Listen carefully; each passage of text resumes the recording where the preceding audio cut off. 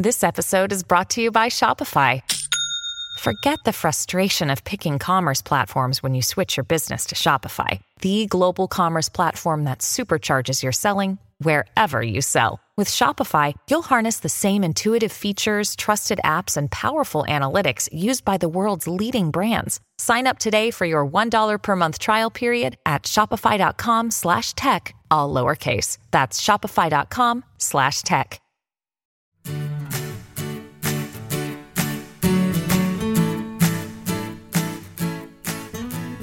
Hey everybody, this is Phil Town. And this is Danielle Town, trying to take a sip of water as quickly as possible. A glass of water right as we open up. Yeah. Welcome to the Invested Podcast, you guys. Sorry we missed last week. We had a snafu. Well, that was not. Snafu stands for Situation Normal, all effed up. Snafu is an acronym? Hold on. Excuse me? Yes. World Does it War come II. from the military? Oh, yeah. Snafu is an acronym that became a word. Yep. Situation That's Normal, all fascinating. effed up. Which is nice to know that the F word is in abundance during World War II. Well, if there were any But we're not situation where you would need that word. We're not all messed up. We're pretty normally got our act together. So it would be sna. I don't know. Speak for yourself. I'm still pretty messed up. It'd be safu. Situation abnormal, all effed up. That'd be safu. All fantastic all the time. Except for last week. So this week we'll do twice as brilliant a podcast for you guys. It's twice as brilliant. Right, Danielle? Yeah, I definitely think that we should stop doing half of what we could do and instead do the full 100%. Okay, so just to respond to somebody, I know you didn't even plan on this, but just to respond to somebody that wanted to know more about the Google part 2 of what was else could go wrong with Google. Just from quickly, a number it's of been in the news. A number of episodes ago, we were talking about the regulatory risks of investing in Google. Right. And now first regulatory risks have blossomed into a regulatory flower because the Justice Department has now filed a lawsuit against Google for monopolistic practices. I don't know what they expect to get out of it when it's free. Hello, it's free. So I don't know who's complaining, probably Microsoft. So there's now this regulatory risk has risen. And we can say that very unlikely that Google will actually sell off their ad side of their business, because whoever is able to buy it for billions of dollars would have to then have their own monopoly, which suddenly happened. And so that ain't going to work. I think probably if it happens anything at all, Google will spin this off. So it shouldn't get in the way of being a shareholder, I guess is what I'm saying there.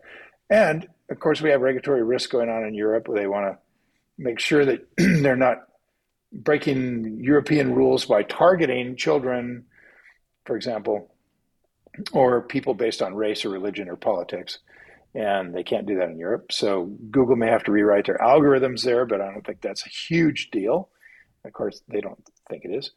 And then finally, Microsoft popped out with ChatGPT, which sort of blew the lid off over at Google. It was since we've had this little podcast, ChatGPT has come out.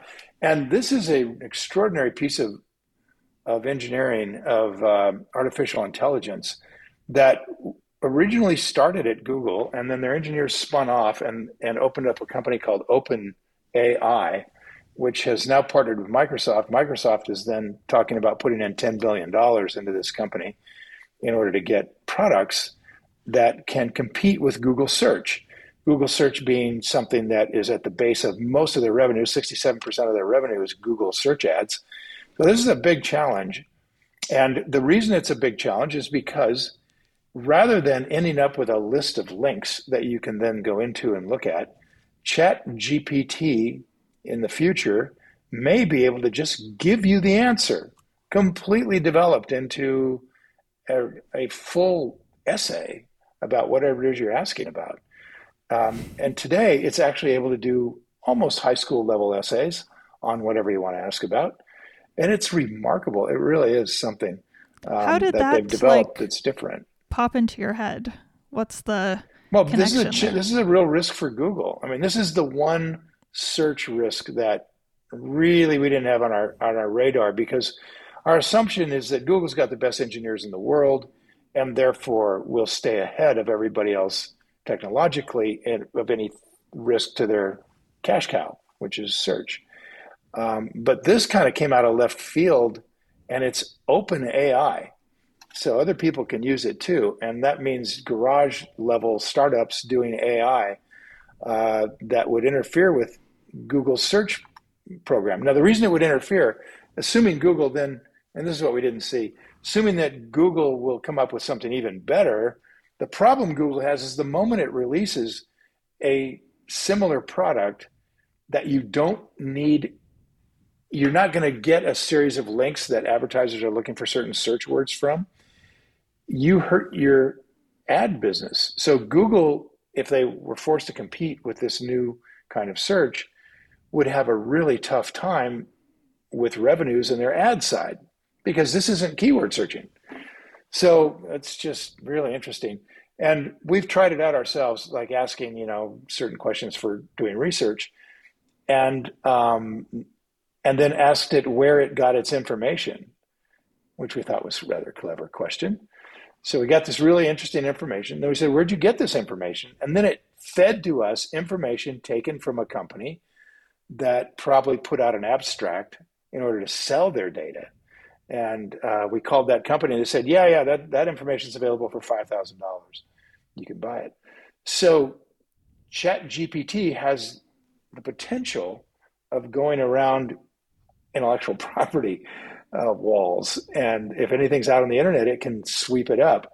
So there's a lot of questions here, and we think they're not going to be answered right away. We think this is the first challenge to Google search that we've ever seen, and that's real.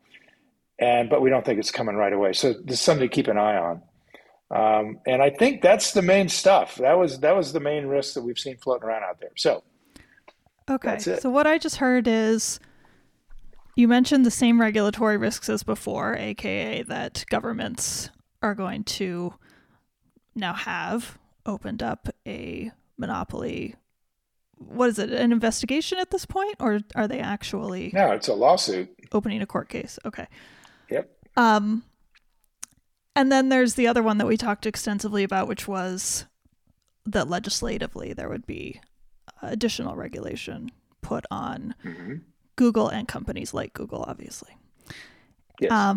So then you closed the regulation section and started talking about a competitive regulatory regulation, the regulatory risk section, and started talking about a competitive I see. risk. We're going down to different sections. Is that correct?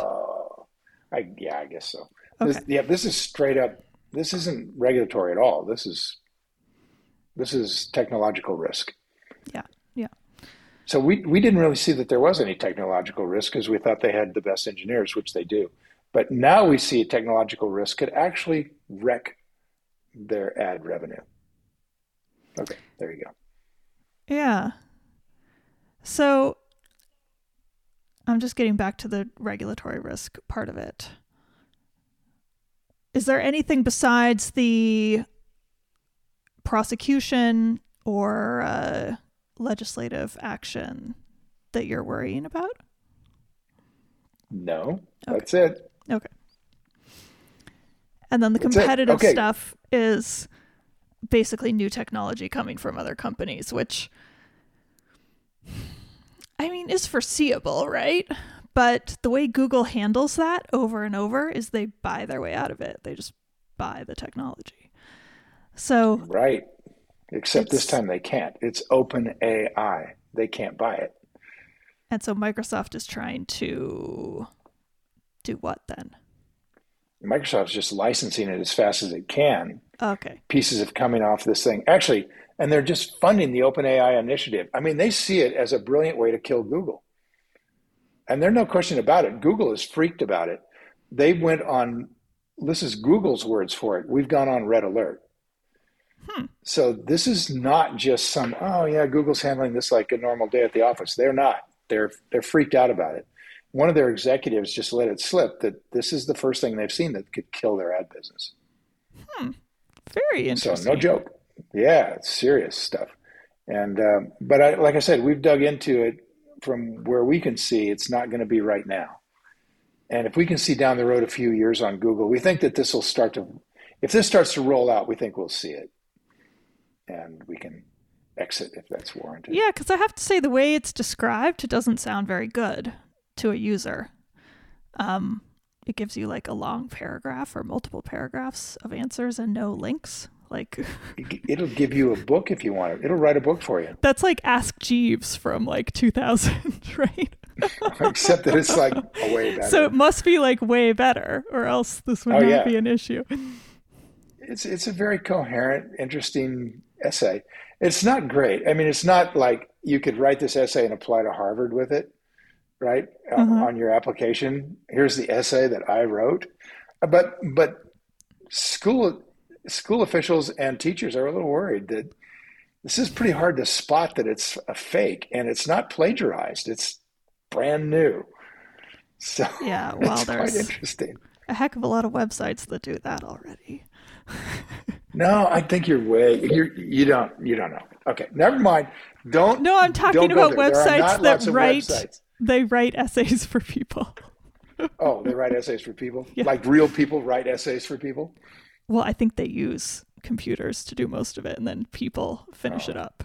People edit it up. Okay, well, what do I know? So, I think this is a future problem for Google and not one right now. Okay, even though they're on Red Alert. But so to the regulatory question, what do you? And I unfortunately haven't read anything about this, so I can't really ask intelligent questions. What do you think about the merits of this monopoly case? I think the reason that monopoly law got put into place is because we wanted prices to not be controlled and not be, not have price just go high because this is the only way you can get something, right? Mm-hmm. Like you've seen that with certain drugs. I mean, like what happens with these pharmacies, they'll put the price on the moon and there's nothing you can do about it. But this is horrible. An awkward monopoly law, isn't it? I mean, it's an awkward position for something that's free. It's free. And advertisers have tons of other places they can advertise. It just happens that Google is really good. It's not as good as Facebook was, so it's not even the best, although it's trying hard to meet the new rules. You can advertise with Facebook and you can advertise at tons of other places. So it's a little hard to say how the public is being damaged by this. So that's the allegation that Google is overpricing its advertising. They say that Google's overpricing their ads because there's no competition, but there is competition. So I don't know what they're talking about. Families have a lot going on. Let Ollie help manage the mental load with new cognitive help supplements for everyone 4 and up, like delicious Lolly Focus Pops or Lolly Mellow Pops for kids. And for parents, try 3 new Brainy Chews to help you focus, chill out, or get energized. Find these cognitive health buddies for the whole fam at ollie.com. That's OLLY.com. These statements have not been evaluated by the Food and Drug Administration. This product is not intended to diagnose, treat, cure, or prevent any disease. I mean, it's the federal government trying to keep big things from getting too big. I empathize with that to a certain degree, or sympathize with it. But you've got to have a reason to say, these guys are trying to dominate the world. And maybe they've got them. I mean, maybe they've got so much anecdotal data from people trying to compete with Google and being destroyed. I don't know. I just don't know. Yeah, I'm super intrigued to go read about this because like monopoly cases are so interesting and complicated. And as you're saying, so much of it is decided based on, at the end of the day, at the highest level, based on public policy decisions. Like what kinds of, how large of a company, what kind of a company do we want to allow to have how much power? That's kind of where it ends up. And at lower levels, it's a lot more, it's still like really interesting, but it's more straightforward. At really, really high levels, that's where you get to. It's really like this exact company. How are they behaving? Do we want them to keep behaving that way? So, yeah, all right, it's like a really interesting question of law, but it's more so a question of public policy and where the monopoly law is going to go. Because as soon as there's a high level decision like that, like around a Google, that then becomes case law, becomes precedent for all the smaller companies down the pike. So it's very interesting. I'll go read about that. I didn't know that had happened. Today? We were talking about the resolutions or lack thereof of for the new year that neither of us had made. And then we were talking about, remember? And then we were talking about how expectations play into that to make resolutions or goals or promises or whatever word people like to support our investing practices, to make them better this year in 2023. Better, stronger, more fulfilling, more authentic. And what have you resolved to do? Well, this is where we started, is that I have made no resolutions, and I feel good about that. So this is we're going to talk about whether or not we made any resolutions. I've made no resolutions. So this is why I started talking about Gretchen Rubin's books. And I have learned so much from her paradigm of how we respond to expectations. And I think my choice to make no resolutions this year is partially that I've realized I don't respond very well to expectations at all. And a New Year's resolution is nothing but an expectation. And the other reason is that because of this illness, which is getting better, but is still very much part of my life, one of the things that's taken from me is the ability to trust that I can follow through on something, because most of the time I can't. And that's been really hard emotionally, but it's also just made me realize that making like an expectation or promise like that to myself, like a New Year's resolution, it's just setting myself up to fail, and I don't need to fail any more than I already do at stuff that needs to get done. So like, wow, what a contrast. It just made me think of that. Really, back in the 60s and 70s, there was a concept, there was even a book written called Be Here Now, or a concept of be here now, right? Just be in the moment, like some sort of, and not in a derogatory sense, but some sort of wild animal. You're just living right now in the moment. You're not feeling sorry for yourself. You're not worried about tomorrow, right? You're just right here in the moment. And that's such a contrast to operating into the future, right? Investing into the future. In terms of maybe, getting an education, learning to speak well, learning to write well. These are all, you can be in the moment, but you're also doing it for a purpose down the road, very specific kind of a goal. Yeah. Like, I'm just thinking, one of the things that's changed since we did our last podcast is that I made a resolution in the form of, I'm putting up $2 million to build an app for the iPhone and the Android phone that does the toolbox on a phone.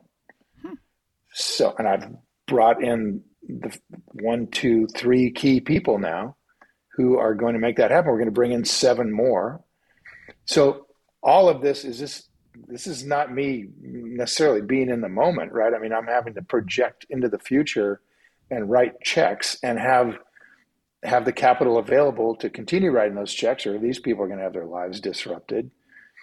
You see the difference, or is there a difference between what and being what? Here now? Let's say where you're at right now, where you can't really make a promise about doing something or have goals, I don't know. but you started saying be here now, but I don't feel the be here now. You don't feel like that? No. No.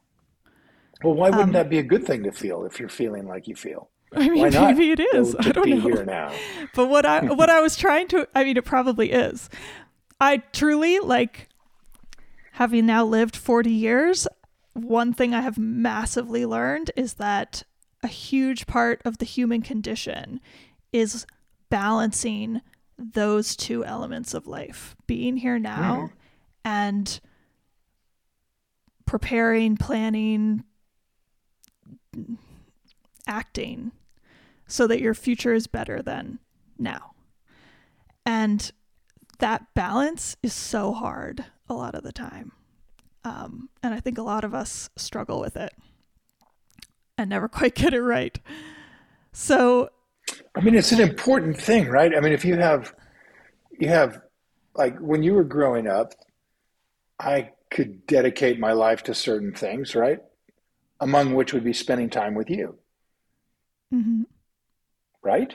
Mm-hmm. And I could choose to not do that in order to go out and make money, say. Right? So, I mean, look at these choices. We face these kinds of choices every day, right? Parents do. How much of my life is going to be dedicated to children? How much of, in terms of spending time with them, how much is me making the money so I know that they're going to have a good life? How much is me doing the things I want to do in my life? I mean, all of those things they're important decisions, man. And totally. The idea of being here now and just taking it as it comes and it's all good. I think actually, you know, just from the time that we spent involved with meditation, I think I could point to some reasonably, I don't know, reasonable number of people who have gone really deep into that view of life and are now struggling badly. They're my age and they don't have anything. Mm-hmm. They didn't prepare for old age.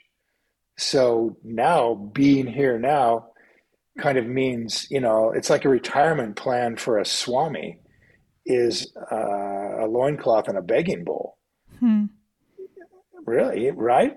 I mean, you go off into the mountains and if people give you food, good, you don't die that day. And if you don't freeze to death, well, good, you know, that was a good day. I mean, that's not the West. I mean, that's pretty foreign to people in the West. We tend to be, okay, I want a future like this, more of the Puritan ethic, you know, it's like, you're never happy in the moment. You're always working for this thing. Right? Yeah. What a contrast between those or even two. You're always working for your children, your children's futures. Like think of immigrants who leave a terrible situation and go to a new country and used to be a doctor and become a waiter. Story of so many people. And they do it so that their children have a better life and are in a safe, free country. Yeah. I mean, talk about planning for the future. That's beyond yourself.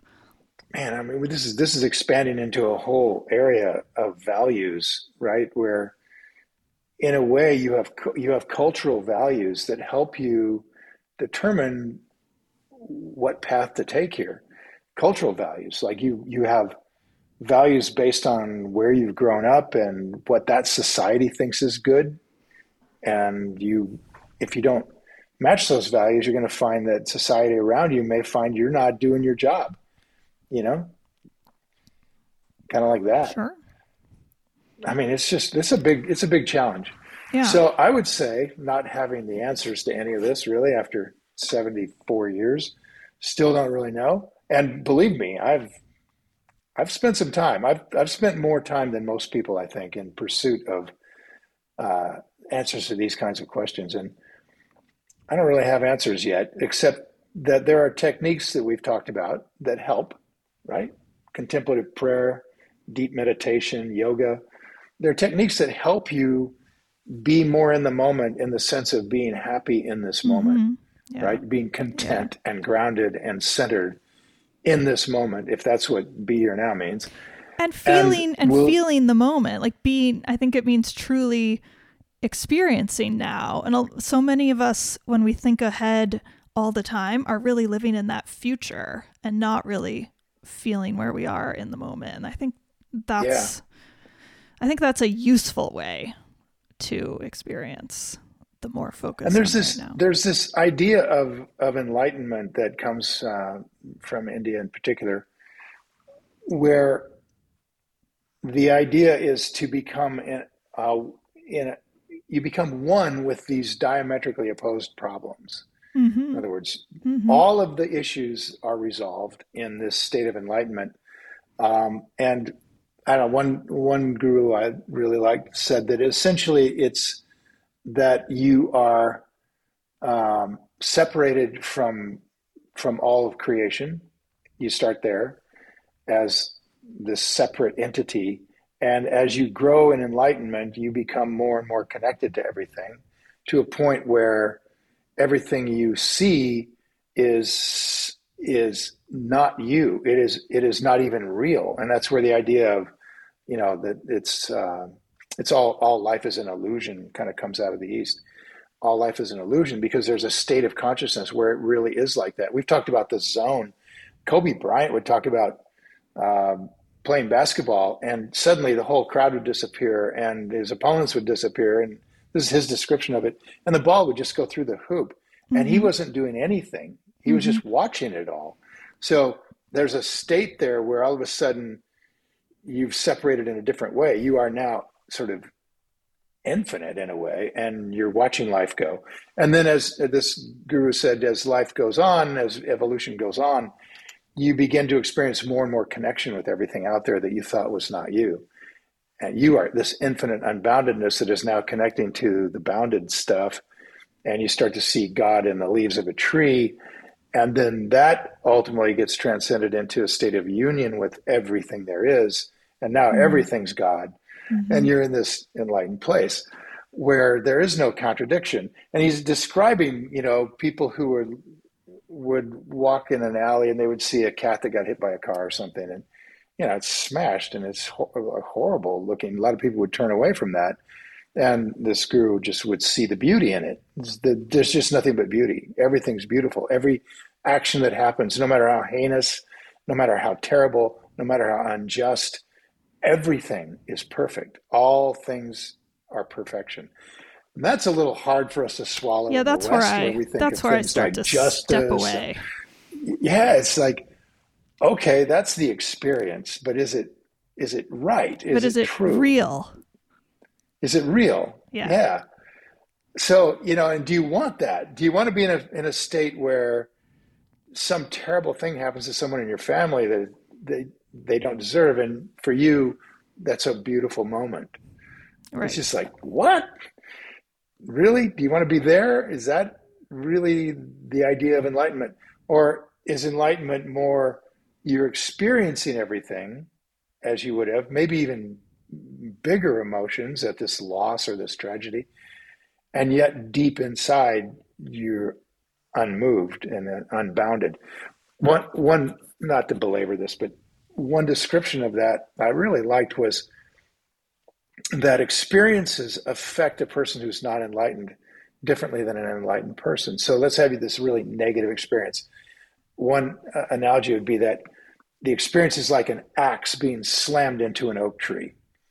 The axe just jams in and creates a permanent mark, a permanent stress, a permanent cut that tree will never, ever eliminate as long as it's here on Earth. Compare that to an axe slamming into a pond. It creates much bigger initial impact, but then within moments, it's just a ripple.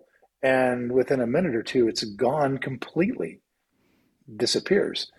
And I like that one. I think that's awesome. That makes you more human, more feeling, more experiencing. Everything's bigger bad, bigger good. It's all bigger.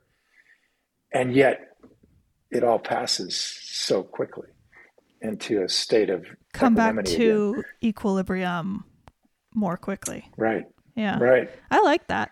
Yeah. Let's pause here and end here, and then I want to hear from you. What are we now, like 4 episodes later? I want to hear from you if you made resolutions for this year. Oh. And then let's talk about how this relates to our investing practice, but also how, because this is, I mean, what this comes down to, right, is like, how do people who want to have an investing practice and learn investing, how do you fit that into a real life? You want something. How do you actually do it? And how do you not set yourself up to fail? Seems pretty straightforward, but maybe it's not. So let's talk about that. Well, good Lord. If you think it's straightforward, I am happy for you, because I do not. Apparently, I'm mistaken. All right. We'll talk to you guys next time about that. Thanks, everybody. Until then, bye. Time to go play. See ya. Bye.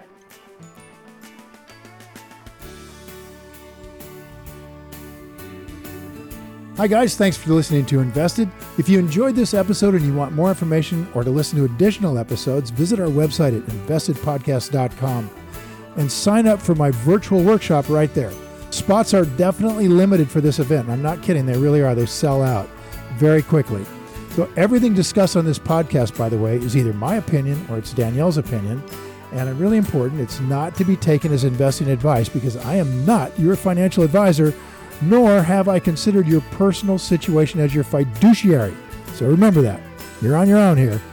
This podcast is for your entertainment and education only, and I really hope you enjoyed it.